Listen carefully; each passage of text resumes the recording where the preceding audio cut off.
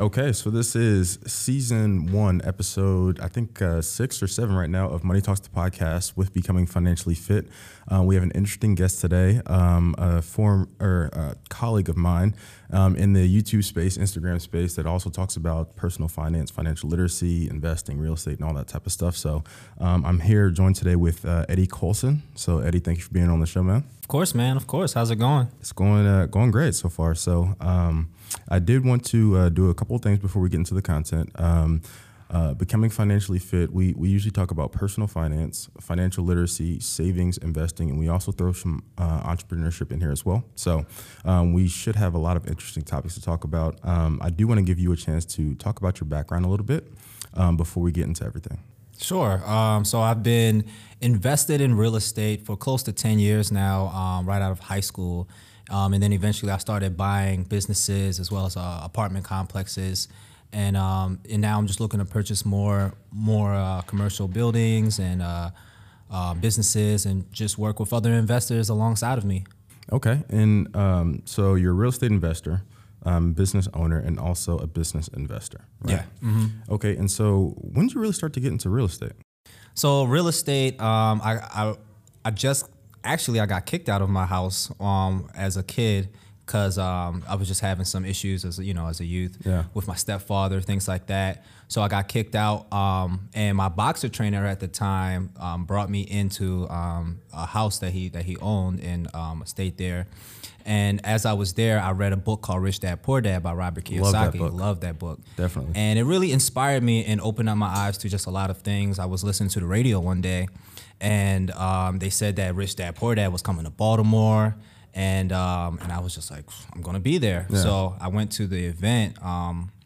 At the time I wanted to be a pharmacist. That was the goal. That was the dream. So I was working at Giant Pharmacy, and I was making like $7,500 a year on my taxes. Yeah, $7,500 a year. And the way it worked was seniority. Yeah. So because I was the newest guy there, I couldn't get the most hours. So that's why it was like $75 a year. And then eventually $77,500 a year. Okay. So I didn't have much money of anything, but I was very hungry, ambitious, read a lot of books. And I went to the seminar, and when I went to the seminar, they sold us on a $300 three-day course where we come for the weekend and learn everything about real estate. Right, in Baltimore? In Baltimore, exactly. So my girlfriend at the time loaned me the money for $300. I didn't even have $300. So she loaned me the money to go to this seminar. I went to the seminar. They breezed past a lot of the things. So I didn't really get high level, I'm assuming. Yeah. So I didn't really get to learn everything about each niche because it was just like, hey, here's a thing called wholesaling. Here's a thing called rehabbing. We got landlords, other strategies that you can learn on how to buy properties and things like that. And as you get questions, it was like, we got to move on to the next thing. Yeah. So at the end, it was like, okay, you need a mentor. You need to work with someone. So we say either work with us or you can work with someone else. We charged $20,000. So at the time, $20,000. So that's how they get you in. They get you in with the 300. It's not that much, right? Everybody can come up with 300 somehow, some way, exactly. Just like you did. But then they spring on the $20,000 for the mentorship program. Exactly. Okay. Exactly. So the $20,000, it was like, hey man, if you need to borrow money from family members, max out your credit cards, do whatever you got to do. And people were doing it. I bet. Yeah, people were doing it. And of course, I couldn't do that. So I was like, I'm going to take their advice. I'm going to get a mentor, but I'm going to do it the opposite way. I'm going to go and find one, through just the grace of God in the universe. So that's basically what ended up happening. I found a RIA. They have a RIA in every city, a Baltimore RIA. Yep, they have one in Columbus as well when I first joined. And that's a real estate association where you kind of go, you meet once a week, once a month, depending on your location, right? And you just talk real estate. Exactly. They usually have one guest or maybe 2 guests a week, right? And they talk about all the different deals. People talk about either mortgage brokers will come in and talk or different real estate investors, and they kind of just talk about the area. So It's good to be involved with that if you're really trying to get serious about real estate. Exactly. And they have tons of different meetup groups, not just RIA. They're probably a more established brand that's all over the U.S. So RIA is definitely like one of the top notches. But there's other meetups out there. Yep. So I went to a meetup. They told me to just go to a local meetup and look for a mentor, and that's exactly what I did. I ran into a guy that went to my high school, and he kind of used to come to our school all the time and give us speeches about like Black Pride and stuff like that at cultural arts, the cultural group that I was a part of. Yeah. And so I saw him. I was like, hey, man, like, great to see you in this space. I'm looking to get started in wholesaling because, I learned that you can invest in wholesaling with no money, no down, and that's where I'm at right now. So that's my only option. Yeah. So he was like, yeah, I have, there's 3 people that he pointed me out to, and I picked one. I interned at his office for about 6 months, and I helped him, do certain things. Were you making money as an intern at that time? No, all free. So I literally was working for him for free, all free. I felt a little used, honestly, for a little bit, but it was a really great learning experience. I would say that I learned more in that than I have in other mentorships that I actually paid for. Yeah. So, and sometimes it is that sacrifice, right? Exactly. Of just putting in the work, taking the time, right? Because even though those 6 months were unpaid, and at the time it may have seemed like, not making money, they're using me, I bet that 6 months prepared you for the rest of your life. Oh, yeah, definitely. One of the things that a lot of new investors have issues with is talking on the phone. They're just scared of being on the phone. Yep.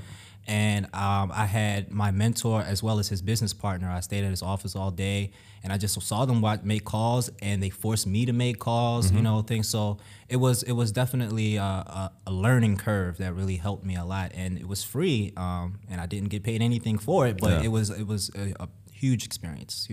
Okay. So we'll get into the wholesaling topic here in a little bit, but I did want to ask you, what's your primary method of generating income right now? And so pretty much, what do you do for a living? Okay, so I make most of my money off of the investments, like rentals. So I have a few single-family rental proproperties, but in the Baltimore area. In the Baltimore area, Yep. yeah. But I'm also partners with other businesses. Like I just purchased a share in this business called Ambitious Few, ambitiousfew.co, and that's where I got this mug for. I was giving it to you. Yeah. You can have it now. Thank you. Yeah. Thank you. Ambitious Co. Okay. And ambitiousfew.co. Ambitiousfew.co. Okay. Yeah. All right. So Thank you. They have we have different inspirational merchandise like that, shirts, things like that. And it's just a really, really cool site. So I was inspired by it, bought it, and now I have equity in that. So whenever we make a sale, I get money from that, as well as rental properties. So I work a lot with other syndicators. I help them raise money for their deals, as well as mine. And then, as we close on the deal, then I just get a cut of that. Okay. And so when did you first start making your money work for you instead of working for money? Because you said something interesting. You said you had bought in and now you have equity. Yeah. Right. And so now that's putting money up front. Mm-hmm. And on the back end, you're making money. It's not a promise of making money, right? It's not a guaranteed stream. But once you do put up that money and you have equity, anything that they make, you get a portion of it. Yeah, so that's a great question. When I first started in real estate, I was all about me doing everything, mom and pop, making my own calls, doing things. And I think that the biggest thing that helped me get from point A to point B was embracing the idea of teamwork. Yeah. And going after bigger deals.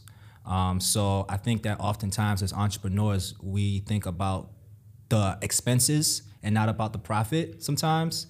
And as an investor, you have to think about the return on investment, not just the investment. Mm-hmm. So paying somebody, an employee, to do certain things gives you more time and freedom to do better things and work on your business. Yeah, right? Because then you can focus on different things, right? Exactly. Because time is key. Exactly. And then it works just as well with other investors. So if I know I have 20K, you have 20K, someone else has 20K, that's 60,000 right there. Yeah. And now you can use that to now go after an apartment complex as opposed to just a smaller single unit. Family. Right, exactly. So it gives you the opportunity to work on bigger deals. And when you're doing smaller deals, let's say you have like a 10 unit, usually a property manager is not on site, right? Mm-hmm. It's not really ran like a business.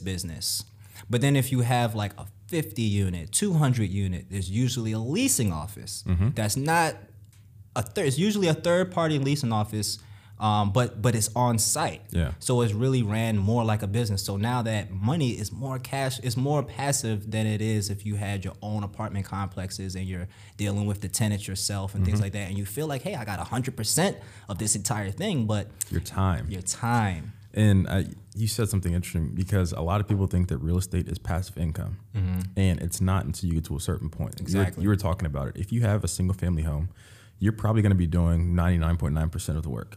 So if you're thinking of passive income with one single family home, it's not the case. Exactly. If you start to get into multifamilies, like you said, even though you do have multiple people in one unit, and you may have a property manager, you're still going to have to answer the calls. Exactly. No matter what. Exactly. And it's not until you get into the space where you do have let's say a 20 unit, 25 or 50 unit, where you can have a leasing office, on the complex. They can go there, they can handle leases, get people in, out, handle all the maintenance and things like that. And that's when it's really passive. But in the meantime, it's partially passive, right? So I would say it's residual. I like to say Definitely, residual. yeah. So you have, money that's coming in, and you know it's coming in, but you still have responsibilities to get that residual. So it's literally just like a job. Yeah. Like you have a certain amount of to-dos in your job in order to get your 2-week paycheck. And that's pretty much the same thing with residual income versus passive. It doesn't matter. I'm getting my money regardless. It doesn't matter what happens. I could be sleeping. I could decide to not do anything at all. So yeah, definitely. And I think active and passive is important to do both. Yes. I think sometimes people romanticize passive, but it is important to work on your passive as you're working on your active. Exactly. Yeah. And sometimes working on your active, like having a day job, right? Or having like a main hustle that you do, can fund that side hustle. Exactly. Which can bring you in some passive income in the long run. Exactly. Definitely, man. Yeah. So you mentioned wholesaling. And so I know about wholesaling, Yeah. But the viewers or the listeners out there might not know the specifics around wholesaling, even though it's a super popular topic in the real estate space. So can you explain what wholesaling means and how you got into the wholesaling space, and maybe your first deal as well? Yeah, so wholesaling was my first thing that I did, 100%. And that's, so wholesaling is basically when you find a property that's undervalued, and let's say it needs some work of some sort. So we have a term called ARV, average retail value. And that basically is just the HGTV, all fixed up retail, what you actually want to buy when you newlywed into a property, not a fixer-upper, right? Yep. So that's the retail. So let's say that in the area you have ARV, just to make it simple, the ARV is 100,000. So houses in the area, retail is being sold for 100,000. So I know you, a landlord, is buying properties in that area. Let's say 70% of that ARV minus the repairs. So if it's 70%, you got 70%, and let's say the house needs 20K in repairs. So now I know that you will buy it for 50,000, right? Yep. So I go and find a property. I say, Mr. Seller, I'm buying properties in your area. How much do you need for the property? They say, I need 45 or 40 or something like that. I can do 35. I can do maybe, I can do 35. How about we settle on 40? So now we're at 40, right? And I know that you'll buy it at 50. So I take you to the property. In the contract, it says that I have the right to assign my rights to an end buyer. And that's the key, is being able to assign. Contract. Yeah. So in all 50 states, except for Illinois, you're not allowed to wholesale anymore. But in all 50 states, you can assign your rights. And it is not just a purchase and sale contract. It's any contract. You can assign your rights. So if I know that you're buying it for 50, I'll come and show you the property. And then when you put a property on a contract through purchase and sale, you usually have 30 days to close. It's not like we put it on a contract, I give you the money, and it's that same day. It's usually you wait 30 days for financing, inspection, things like appraisal. So you have time to market the property, basically. So in the contract, you say, hey, I'm going to have my partners, my contractors, inspectors come and look at the property. So in that meantime, you're having your contractors to see how much the work needs to be done. So that's why I know it's 20K. And then I'm also having my buyers come looking at it. I'm telling them to bring their contractors. And we settle at 50. And now because I had it on a contract for 40, I make that spread of 10K. At closing. At closing. So I never purchased the property. I never You never owned put it. any money up front. Exactly. It's all time and sweat equity. Exactly. So it's a hustle. It's a hustle. It's a lot like being a realtor, even though you're not a realtor. You don't need any type of license. You don't need a license. However, what I love about wholesaling is taught me to find direct seller leads. And when you find direct seller leads, you're able to explain what a direct seller lead is. So when you when you buy a property, you buy it from a realtor or a broker, through that has a license. And they go out and you go to open houses, or they do go on different tours to different houses. And then you have to make your offer to the realtor, and the realtor presents the offer to the seller, right? And usually because of that middleman, it's a little bit of a friction.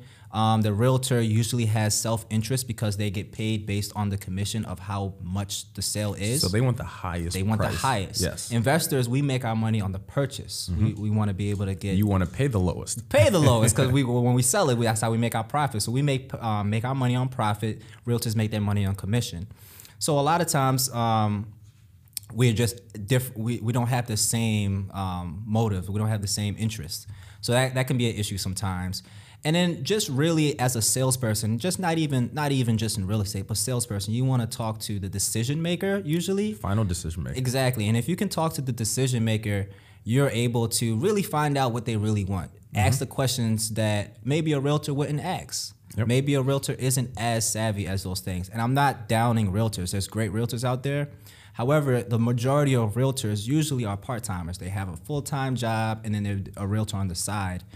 And a lot of times they don't really have all of the knowledge and skills to really close deals like that. Within that 30-day period, like you were talking about. Right, exactly. So if you can find sellers direct, you're able to negotiate better terms based on what you want, not just what the realtor's commission, things like that. Not to, realtors can bring great deals, but it's just a wedge that sometimes can make it a little bit harder to close. So the reason why I really, really like talking direct to sellers is because I really like creative financing. So you have things like owner financing, subject to's, lease options. And I teach a lot of these strategies as well as wholesaling on, I have another business where we teach people investing, theboondie.com. Okay. Theboondie.com. So yeah, for all the viewers, listeners out there, theboondie.com, he actually will go into depth and detail about this. Since it's, high level, I don't want him to give away too much information. I came up with theboondie.com because it means wisdom in Swahili. Okay. And it was just one of those, I really like the name, and I have a huge plan with that whole platform. But for right now, the things that's on it mostly is real estate investing, and we talk about wholesale, and we talk about owner financing, subject to's, lease option, and those three that I mentioned. Outside of wholesaling, or the creative way. So you're able to buy properties through a payment over time structure as opposed to having to go qualify for the bank. So exactly. And when you're doing that, you don't have to have perfect credit. Exactly. You don't have to have all the money up front. Exactly. Right? You can kind of make your own contract, right? You can say exactly how much you want to pay. It doesn't have to be a certain rate or a mortgage or things like that, right? You can set up pretty much an agreement with whoever the seller is. You can say, hey, I'm willing to pay you $50 or let's say $500 over the course of, let's say, a year or 3 years. And then at the end of that 3 years, I'll pay you the rest of the balance. Exactly. You can do things like that with creative financing that you don't have to go to a bank or a mortgage broker for, correct? Exactly. And what you described is paying them like a balloon payment at the end, Yep. Now in Baltimore, in certain areas where prices, maybe a house is worth $30,000, $40,000, $100,000, you don't have to do a balloon payment, and they'll be okay with that, and they won't outlive that note, Yeah, So exactly. sometimes people they don't want to do it because I won't live that long. Maybe you can say $5,000 up front or something. Right, like that. exactly. Yeah. So if it's like a house that is where the purchase price would be way more than what their life expectancy, then what you can do is just do like what you said, is a balloon payment and pay them at the end, which gives you time to come up with the money, repair your credit, do everything you need to do to get that financing ready to go. Get some credit partners. Or even fix it up and be prepared to sell it. And prepare to sell, exactly. But regardless, you have to pay back that balloon payment. Yep. So, but yeah, I mean, most of my properties, the first ones that I purchased, were all creatively financed. A lot of times, no money down, no down payment, things like that. And you don't get those type of deals usually with a realtor. Yeah. They hear owner financing, the first thing they're wondering is, how am I going to get paid? Exactly. So wholesaling really teaches you how to find those deals, and you can wholesale some, But I teach to get the equity, buy properties, because that's really where the wealth is. And wholesaling gets you cash to buy more properties. But at the end of the day, the plan should be to buy properties. Exactly. Yeah, to build those assets. Exactly. Okay. And so now I do want to talk about something for our generation. We're both 20 years old, right?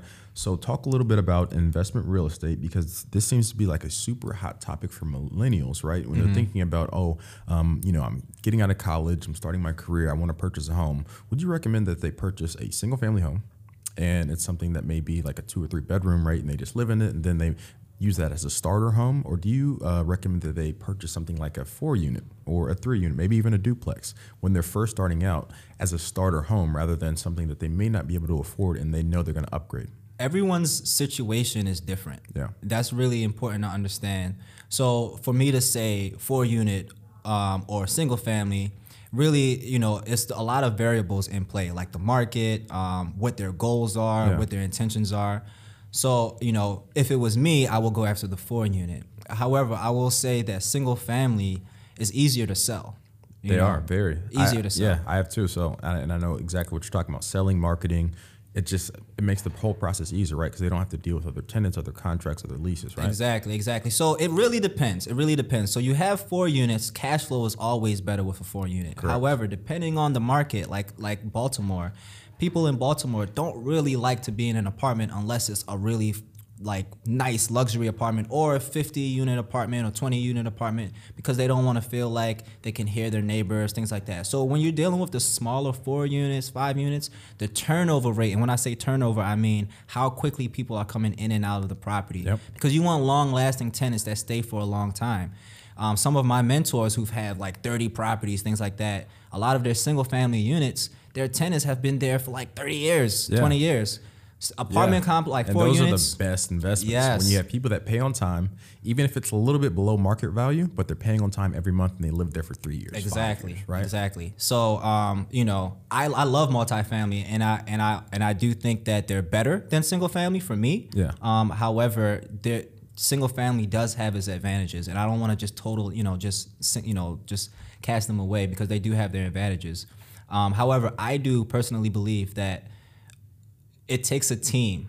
Because not everybody should be an investor, but everybody shouldn't be the investor, if that makes sense. Yeah. So if you're good at digital marketing and you love that, and that's your job, and you love doing it, if you're a lawyer and that's what you love to do, making cold calls to talk to sellers and trying to find deals may not be your best. But working with somebody, and not just me, but there's other people out there. You got Jay Morrison, you got Grant Cardone. Yep. You have other people in your local market that maybe you want to meet more so, and say, look, go out there, find deals for me, and I'll be a part of your fund. I'll be a part of the business that buys that property. There's so many different ways that you can structure the deal when it's multiple people, but it works. It's more advantageous in your favor to work as a team. Yeah, and I want you to talk about a little bit more about having a team, right? Because you were saying that you can be an investor in a fund. Let's say a group of 5 people, all of your friends, right? And you just have a job. You have a 9 to 5, but you do want to start venturing out into some of those investments, right? You can do that, right? And you can have a realtor on the side who's in your group as well, or you can have another investor who's in your group. Talk about building that core team of people that you can trust to go out and do these deals. Yeah, so a really, really good book. I mean, just about any Gary Keller book is good. Okay. I love Gary Keller, the owner of Keller Williams. But a really good book to read is Millionaire Real Estate Investor by Gary Keller. Okay. And he talks a lot about the different teams that you can add. So I would say get a couple of wholesalers. Wholesalers are great. And the thing about real estate, one thing I really love about real estate is that your competition becomes your partners a lot of the times. And that doesn't happen in any sector. Like if I have a salon or a barbershop or whatever, the barbershop across the street is technically in competition with me, exactly. Right? We're not going to go hang out at a meetup and talk about how we bring more customers. Yeah. But real estate, you can do that. So that's the beautiful things behind that. So when you're building your team, you can have wholesalers, you can have realtors, other investors, and a title company. Lawyers. It could be a lawyer, yeah. Because usually lawyers and title companies work hand in hand. Yep. Because it's usually a lawyer that's attached to a title company. But you can have a lawyer that actually closes your deals as opposed to just a title company. And it can work better in your favor if you can save a little bit of money. Exactly. Yeah. So having relationships is the biggest part. It's the biggest part, and cultivating those relationships. But a wholesaler, off-market deals that understands investing, not just, a realtor that has access to MLS, has access to a lot of these different avenues. MLS is where they list your properties, and having access to that is just huge. And when you have access to MLS, it's easier to figure out how much that property is worth. Exactly, right? Because then you can do the radius. Is it like a half a mile, sometimes a mile? So every market is different. Some people get caught up in that because they do the half a mile thing. And if you're in an area that's block by block like Baltimore, that can mess you up. Okay. Yeah. So, but that's a whole nother that's a whole nother thing.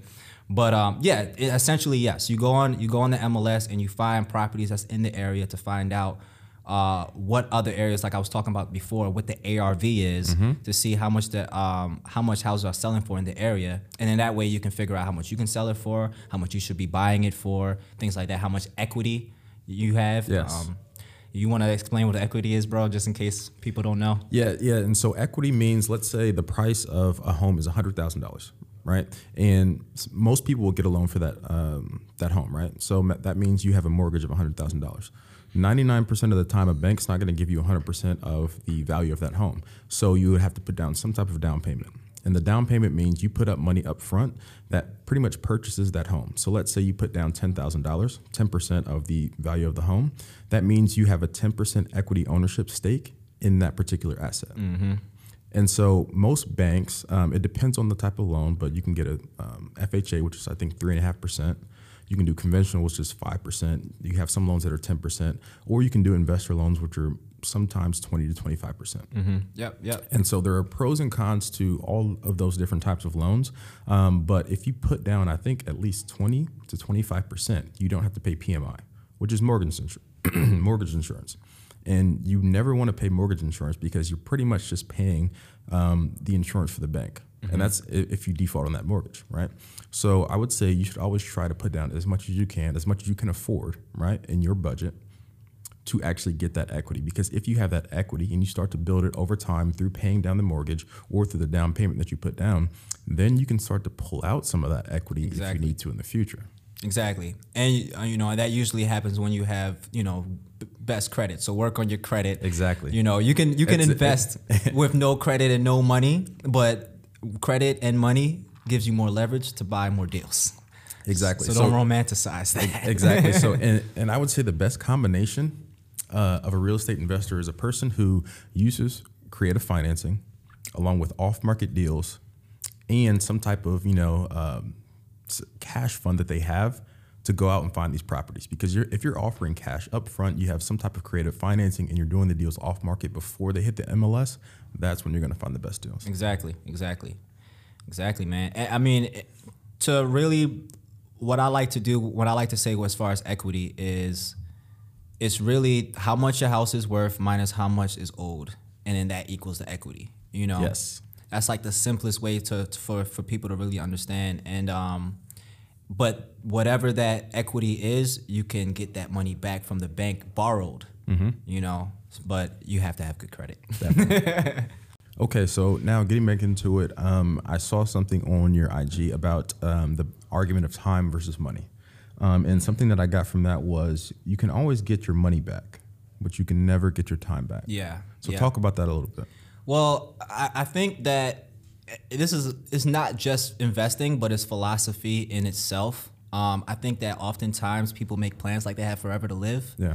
I think that's the biggest issue that we have as a society in the world, is that we think in terms of, one day I'll do this, one day I'll do that. And 20 years ago you said that, Yeah. I know people who've been reaching out to me, coming to me and say, hey, I want to get started in real estate. I want to invest. I want to do this. I want to do that. And 10 years later, they still saying the same thing. Exactly. Literally the exact, hey, man, I've been watching you for a while. And you've been watching me for 10 years, man. So I don't think people realize how quick that goes. There's this comedian, Dion Cole, and it's funny, but it's true. I love comedy that really makes you think. because Dion Cole talks a lot about, well, in the show, he talked about how you have a certain amount of summers left, right? The average life expectancy for men is 78. I'm 28, right? You're 28. Yep. People say we're young, right? Oh, you have forever. You're young. We have 50 years left. Yeah. That's 50 years. That's not that much. And 10 years went by like that. And to me, kind of. Like, yeah, from high school to now, like exactly. That's 10 years. And I feel like, you know, it didn't feel like that long ago we were in high school. Exactly. So we have 5 more of those experiences left. So I think that's the biggest thing that you got to remember, that you don't get time back. You can make money back. Yeah, always. You can get your energy back. Energy is another finite resource that I don't think people pay attention to, but you can restore it. You can get it back, right? You can get repair back credit. Credit is another thing you can really repair. It can always comes back, but you'll never get time back. And I think that a lot of times people are afraid of losing money. They're afraid of wasting energy, and then they're afraid of messing up their credit. Yeah. People die. People work so hard to get an 800 credit score and then die with an 800 credit score, not doing anything with it. And money in the bank that they can't use, right? So I think, you know, the biggest thing is just to realize, you know, the Greek philosophy talked about this thing called the Stoics. The Stoics believe, just remember that you die, you know, carpe diem, you know. There's all these different philosophies that just remind you that, hey, one day you're going to die. And I think it's an uncomfortable conversation, so we don't talk about it. But it's the reality. And that's why people like me who buy businesses can buy businesses. People say, well, how are you able to buy a business that is generating income? Why don't they just sell it? Why don't they just give it to their kids? Because they never planned for it. People don't talk about death. They never talk about their succession plan. The exit strategy. Exactly. Yep. And yeah, people just plan. They do things like they just have forever to live. You ever notice whenever someone dies, oh man, we don't talk anymore. It's been so long. Like, why does it take a death in the family for us to all get together? Because people don't think that one day someone's gonna die. You won't see them tomorrow. Yeah. So maybe say some of the things that you wanted to say. Maybe, you know, apologize for certain things. You know, make the certain memories you want to make. You know, I know it's a little bit off of investing, but I think that's why we invest. That is why we invest. Right? Yeah. So if it's for time, spend your time wisely. And don't just give it away so easily. Yeah. So, okay. I'm passionate about time, bro. I like that. I like that. You should be, right? Because, you know, there's only so much time, right? Yeah. Anything could happen, and like you were saying. But on the topic of time and family, let's talk about generational wealth. Love it. So if you were to design a plan for someone to create wealth, and I'm not talking about just personal wealth, I'm talking about generational wealth. Yes. What would that plan look like? So number one, we have to remember that on average, generational wealth is lost in 3 years, in 3 generations, right? Yes, by the third. By the third, yeah. So we have to understand that. There's a really good book called Family Fortune. It's by, they're from Maryland too. Bill Burner and Bill Burner Jr., I believe. Okay. Bonner. And they talk a lot about making a 100-year plan. They also talk about self-directed IRA. Yeah. I talk about that a lot. You can go to Equity Trust, and Equity Trust has a ton of information. They're one of my partners, and they help you get your IRA started, 401k. Let me just expound on that for a second. Definitely. So 401k, IRA, you guys know, I'm sure everyone knows what 401k is. If you don't, it's a retirement account. A lot of times your employer hooks you up with it. So a self-directed IRA, let me back up. 401k, you usually have somebody like maybe yourself that makes the decisions for what stocks to purchase and things like that. Yep. And so you don't really have any control, right? And self-directed means you actually have the control. You control your own investments. So you can go out and buy your own stocks. And doesn't have to be just stocks. It doesn't have to be just stocks. It can be real estate. It could also be businesses. Yep. You can also lend money. I think you can invest in public. Don't quote me on that. I don't know if I feel like you might not be able to invest in public companies.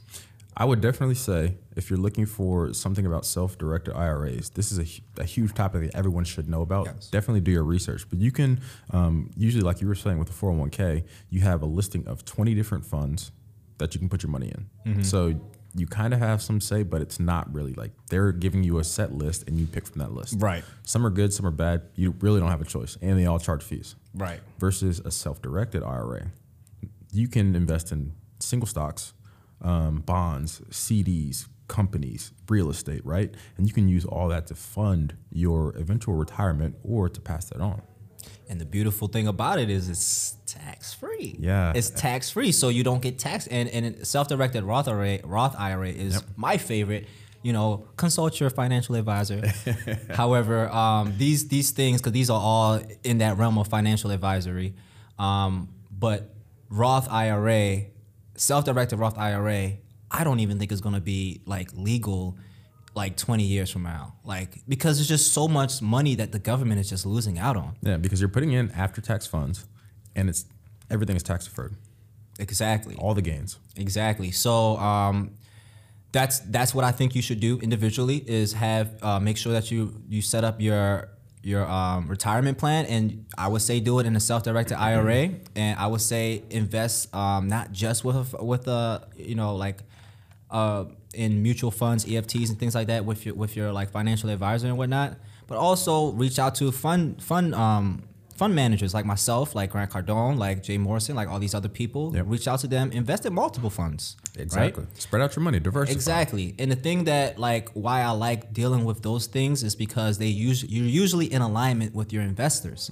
Whereas if you just have like a 401k and somebody's just picking those investments for you, they're doing transaction fees, maintenance fees, asset under management fees. Yeah. So when the economy is bad and your thing is not performing well, you don't see the fees when you're making money. Nope. But when you're losing money, you're like, whoa, I'm paying this guy However, when you're investing with like my company, when I get paid, you get paid. When I get rent, you get rent. So our interests are aligned. So I think that the biggest thing is to diversify, like you said, and to make sure that you have some control over your retirement. So having a self-directed IRA is huge. So that's number one, right? Yep.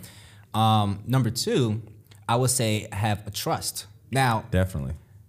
this is something that takes family cooperation. It does. And it's not always easy with that, right? Sometimes it may just have to be you and your significant other and your kids, right? But you have a trust. You make a 100-year plan, literally a business plan for 100 years. Figure out how to do that. And then find whatever you want to invest in, whether it's startups, whether it's existing businesses, whether it's a specific business, right?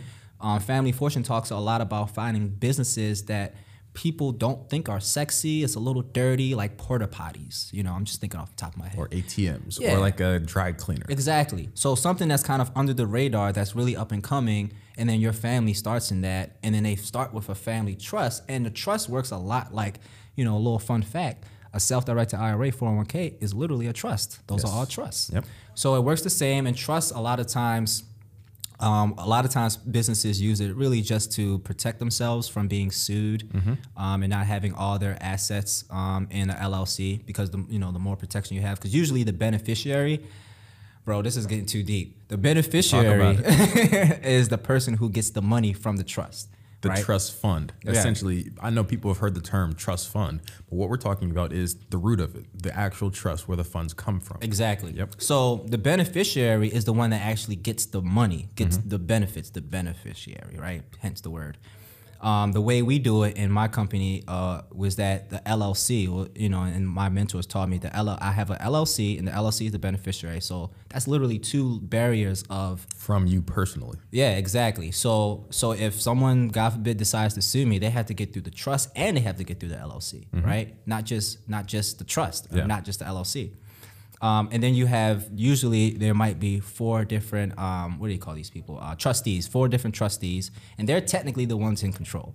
So you have to pick the right trustees, and that's why it works really good in a family dynamic, because hopefully you can trust your family. A set of brothers or Yeah. like your spouse or something like that. Yeah. So the best story that came from this whole idea that was talked about in the Family Fortune, it was talked about in the Founding Father, talking about Kennedys and things like that, was the Rothschild. So the Rothschild, I forget the name of the founding father of the Rothschild, but he had 5 sons, and unfortunately they didn't talk about the daughters because back then it was just like male dominated, and he spread out all 5 of his sons around the world to become bankers, financiers. Exactly. Yep.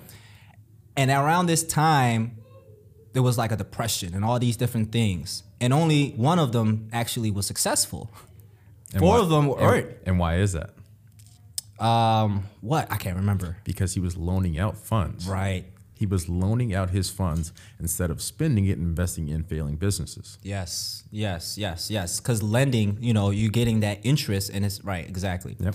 So, what they did is that they had monthly or weekly meetings on a regular basis. So the person who did successful, he shared the story with the rest of the group, and now that group is now working together, and now Rothschilds is like one of the richest families in the world, Exactly. right? And it all started with that. It talked a lot. He talked a lot about not just the business side of it, because we're just talking about the business side, but there's a lot other stuff like family.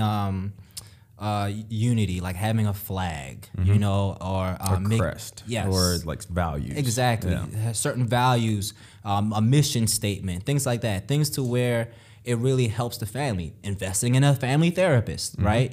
So there's all different types of things that you can do that's really just like company management. Yeah. Like, these are the things that CEOs use to bring everyone together, right? Exactly. Because sometimes, even though people think of it as a family, it's a unit. Exactly. It should be a team. You can run it like a team or a company, right? And it should be run like that, right? You should have a certain set of values that you live by.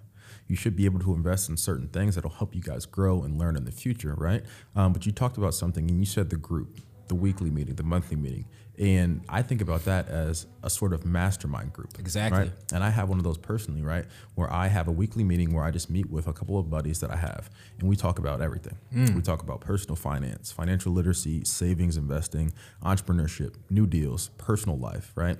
If someone has a question about anything, they can ask the question in an open forum. And I think those things are helping everyone become better, because definitely. if you share your story, 9 times out of 10, someone in that group has probably either gone through the same thing or going through it.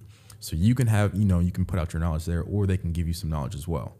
And that's a good way to progress and learn personally. It's powerful, man. Masterminds are powerful. They talk about it in the Bible. They talk about it in Think and Grow Rich. I mean, it's a beautiful thing, because when you have multiple people from different experiences, different backgrounds, different strengths come together, and now you're like, why didn't I think of that? Yeah. Using someone else's experience Exactly. to progress you, so you don't have to go through 10 years learning a certain thing. So I think the biggest thing that has always been the aha moment for me, and I think that the biggest thing that will help everybody is to realize that you can't do it by yourself. It's a team effort, teamwork. All of the things that we're talking about literally is teamwork. Yep. Your favorite comedian, your favorite basketball player, your favorite artist all have teams that help them put these things together. You have a team. And you may not ever see them, but they have a team behind Exactly. them, getting them to where they are. Exactly. So, and a lot of times too, I would say that all these, like I may be the leader, you may be the leader, but let's not get it twisted. This is just a position. Exactly. It's about the team as a whole, and I think that we have to keep remember that.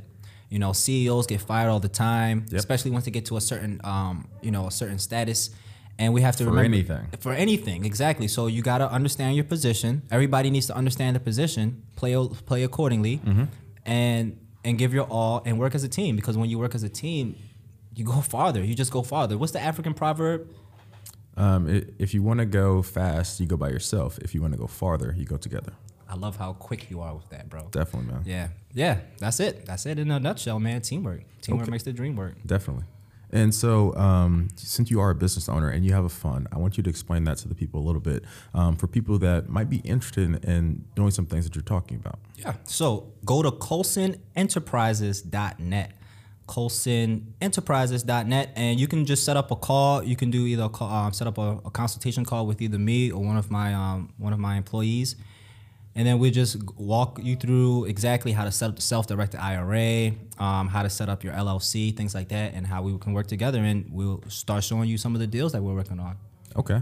And so now we know you're an investor, heavy investor, right? Now, do you save or budget? Oh, yeah, definitely. So I would say that I save with a purpose, right? I always tell people, don't just save, right? It's kind of like credit. People have good credit, they don't use it, right? People have a savings, it's not earning no interest or anything like that. They're not lending it. So always save with a purpose. Save to invest. Save to lend, save to invest. But saving in itself, you're actually losing money with inflation. So I know Robert Kiyosaki, which I'm a huge fan of, said savers are losers. And I think that a lot of people didn't really understand what he meant by that. And so just understand that you have to save with a purpose. But yes, I save every day. Okay. And when you're going through that process of saving, like what are things that you're saving for? Investments, man. Investing, other properties that I'm working on. So a lot of times, being liquid is something that you have to think about. So when you have that certain amount of cash flow coming in, it's really easy to spend it all, honestly. It really is easy to spend it all. And we have to really realize that just because you have 20K doesn't mean that you're rich. 60K, you're broke, right? Yeah. But if you have $1 million, in some cases, like depending on the circle that you're around or the things that you want to do, that can be considered a small amount of money. Yes, definitely. Because there's only so much you can do with it. And like time, like we said with time, if that's how much you think you're going to use in a lifetime, think again, right? Yeah. So you really want to plan for investments because you want to be ready when an investment comes. And you want to be ready on all fronts. When I first started, I didn't have, I wasn't liquid, didn't have credit. So I wanted to finance and I wholesaled. And there was a lot of deals that I kind of missed out on that I couldn't do because I didn't have the money, I didn't have the investors, I didn't have the credit. And even if you try to do everything else, there's only so much you can do when you're doing creative financing, or you just don't have that credit, right? Exactly. So one of my favorite mantras when it comes with saving, which I read in Richest Man in Babylon, is a part of everything I earn is mine to keep. Exactly. So every time you earn money, literally put a part of it away for yourself. And if you're not paying yourself first, then, what are you really working for? I love that book. And when I was reading it, and I think this is a great quote. Like you said, pay yourself first. That should be number one. No matter what, if you make money, pay yourself first. And this has to be intentional, right? Put it into a savings account or an investment account, or put it somewhere where you know that, okay, this is the first thing I'm going to do with my money, right? And people can do that by automating their savings or things like that. The second thing he said was use a portion of it also to pay off debt. And that should be a dedicated portion to pay off things like credit cards, student loans, anything you have outstanding, that should be it. But it shouldn't be over that. If you can't afford more than that, you shouldn't have the debt. You should talk to the debtors and, try to come to an agreement. Yeah. But he said a lot of people get into the process of, okay, I just got my check, I'm going to use it all for debt. Sometimes that's not the best option. Sometimes you should only take, let's say, 20% or 25% to use that towards your debt and save the other amount, because then you can actually build up some type of funds to actually, combat that. Exactly. I had when I started working on my credit, I literally had like a credit mentor, Rhonda. They call her the credit queen. Reach out to her, Rhonda Brunson. We have an event coming up soon, so where's the event? It's in Baltimore, in the Owens Mills. If you go on my Instagram, you can see it. But what she told me was that communicate with your creditors. Communicate with your creditors. That's the biggest thing. Like when you say that you owe money, it's your word that you're talking about. Yeah. And your credit is a reflection of your word. The Richest Man in Babylon talks about this. This is your word. So if you say that you're gonna pay or you're gonna pay back somebody, you have to, if you can't or you don't have everything at that very moment, it is okay. You're not a bad person. What makes you a bad person is not communicating. Yes. And not talking to them and not saying, hey, like, this is what I can do. Can we work out some type of plan? Yeah, I can't pay you $500, but I can pay you $100 for 5 weeks straight. Exactly. And I mean, they may get mad. They may be like, no, I want all my money. that's fine. I'll pay you when I have it. But here's what I can do, right? Yeah. So it's important to understand that this is your word, and you have to pay people back, especially when you're doing things like investing and things like that. Your word is literally your bond. And in real estate, we don't, like I said, a house is a house is a house, or a property is a property is a property. You never have a product that's better than someone else. And if you do, it's a short period of time when you have it, right? Exactly. So everybody has the same thing that you have. The only difference is really your reputation. So you really have to protect that and make sure that your word is your bond. I think the biggest thing in business that people tend to always do is that they overpromise and then they underdeliver, and you have to underpromise and overdeliver. And when you do that, time again, and that's what helps your reputation, is when you underpromise, maybe, and then when it comes time, go above and beyond. You're like, whoa, I wasn't expecting that because I didn't set your expectation this high. Exactly. I set your expectations here, but I went above it. And when you can continually beat those expectations that you originally set, people are going to look to you. Exactly. Right? Anytime they think about a real estate deal, or they're thinking about a self-directed IRA, they're going to think about the person that told me they were going to do one thing and did twice as much. Exactly. Every single time that I've reached out to them, right? Exactly. I do want to talk about one thing. How do you go about setting your goals for yourself?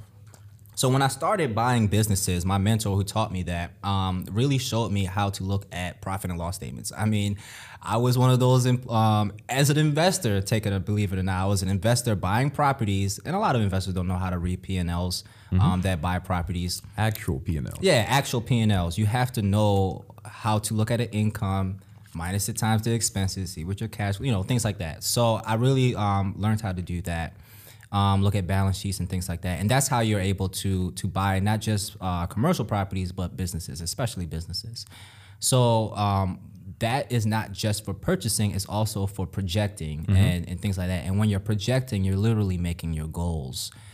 So when you say, hey, this week, I think I can sell this amount of sales, I think the team can do this amount of calls. So now when we have our meetings and I'm talking to my cold callers, I have a direct single goal that I want them to do for that week, and it's associated with that quarter and things like that, and it's all based on the P&Ls, and it's kind of realistic goals because it's based on the past, right? Yeah.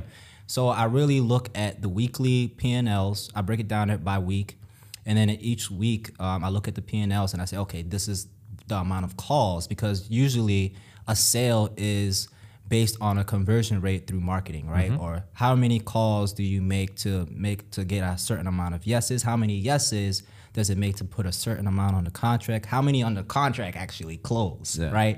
And so that can be like, let's say you make 100 calls, you get 100 people or 10 people to say yes out of that 100. Out of that 10, then you get 3 things under contract and 1 might close. Exactly. And that could be what you do in a week. Exactly. So you have to figure out how many calls am I supposed to make per week to get to that formula. Yep. And then that's how but you based it on the past and your P&L. So now you literally have a formula. Okay, now if I hire someone else, they can do this amount of work. Oh, I can hire someone, this can do this. So you know exactly what to expect. Exactly. Okay. I mean, as much as possible. I mean, these are all numbers, but it's usually it's the formula. It's literally like a math equation. It's a beautiful thing. Okay. And what are some of your personal goals for 2020? And then also talk about your 5-year plan a little bit. So I want to help my family. My family become we're working on some investments through the family. I almost feel like I shouldn't talk about it. I really feel like we should not. I got my cousin there. Yeah, so it's actually some secret. It's a secret. But personally, we have as far as we're working on buying. So we're working on a facility maintenance company. Okay. Some of our goals are kind of like secret, and that's why we have our investors sign NDAs. Yep. So one of our goals for private equity is to have a facility maintenance company. So we're buying security companies, landscaping companies, things like that, and then we're going to have a facility maintenance company, and then eventually sell it on the public market. Another one is we're working on syndicating apartment complexes. We have a couple of self-storages that we look. So we invest in 3 different asset classes in real estate: self-storages, mobile home parks, and apartment complexes. So yeah, we're looking to buy more of those and to do business acquisition. Okay, and what about your 5-year plan? 5-year plan. It's the same. It's the same, man. I mean, and it's like private. It's kind of private. Right, so we won't have to get into that. Yeah. But I do want to give you a chance before we get out of here to get off some of your social medias or some of the things that you have going as well. Yeah, sure. So you can find me on Instagram at Colson090. Colson090. It was the same as my AIM a while back, back when we have Instant Messenger. And you can find me on Facebook at Eddie Colson. Pretty easy, Eddie Colson. You can reach out to my fund, my real estate fund, at colsonenterprises.net. Yep. I have some really, really cool inspirational merchandise. I gave my man one of the cups, one of the mugs. So it is at ambitiousfew.co, ambitiousfew.co for the ambitious, for your inspiration, right? And we also have The Boondie, where you can come and learn a lot about real estate investing and how to get started with no money down. And I really started that company because I knew that there was a lot of people out there that just didn't have any money like me. I mean, making $7,500 a year. And, when it comes with starting with no money and, just even investing in marketing. So I talk a lot about just how to really find deals, literally absolutely no money. Because when they have a lot of these courses, sometimes they say, you need no money, but then they say, but you got to spend $1,000 a month on mailers and this type of marketing, that type of marketing. And I didn't have that, so I really had to create, be creative and figured it all out. So I made that for those people that really just have no money and really looking to get started with that little bit that they have. So okay, for the people. All right, perfect. So Eddie Colson, colleague of mine, YouTuber, Instagrammer. Thank you for being on Money Talks, the podcast. Of course, I appreciate it, man.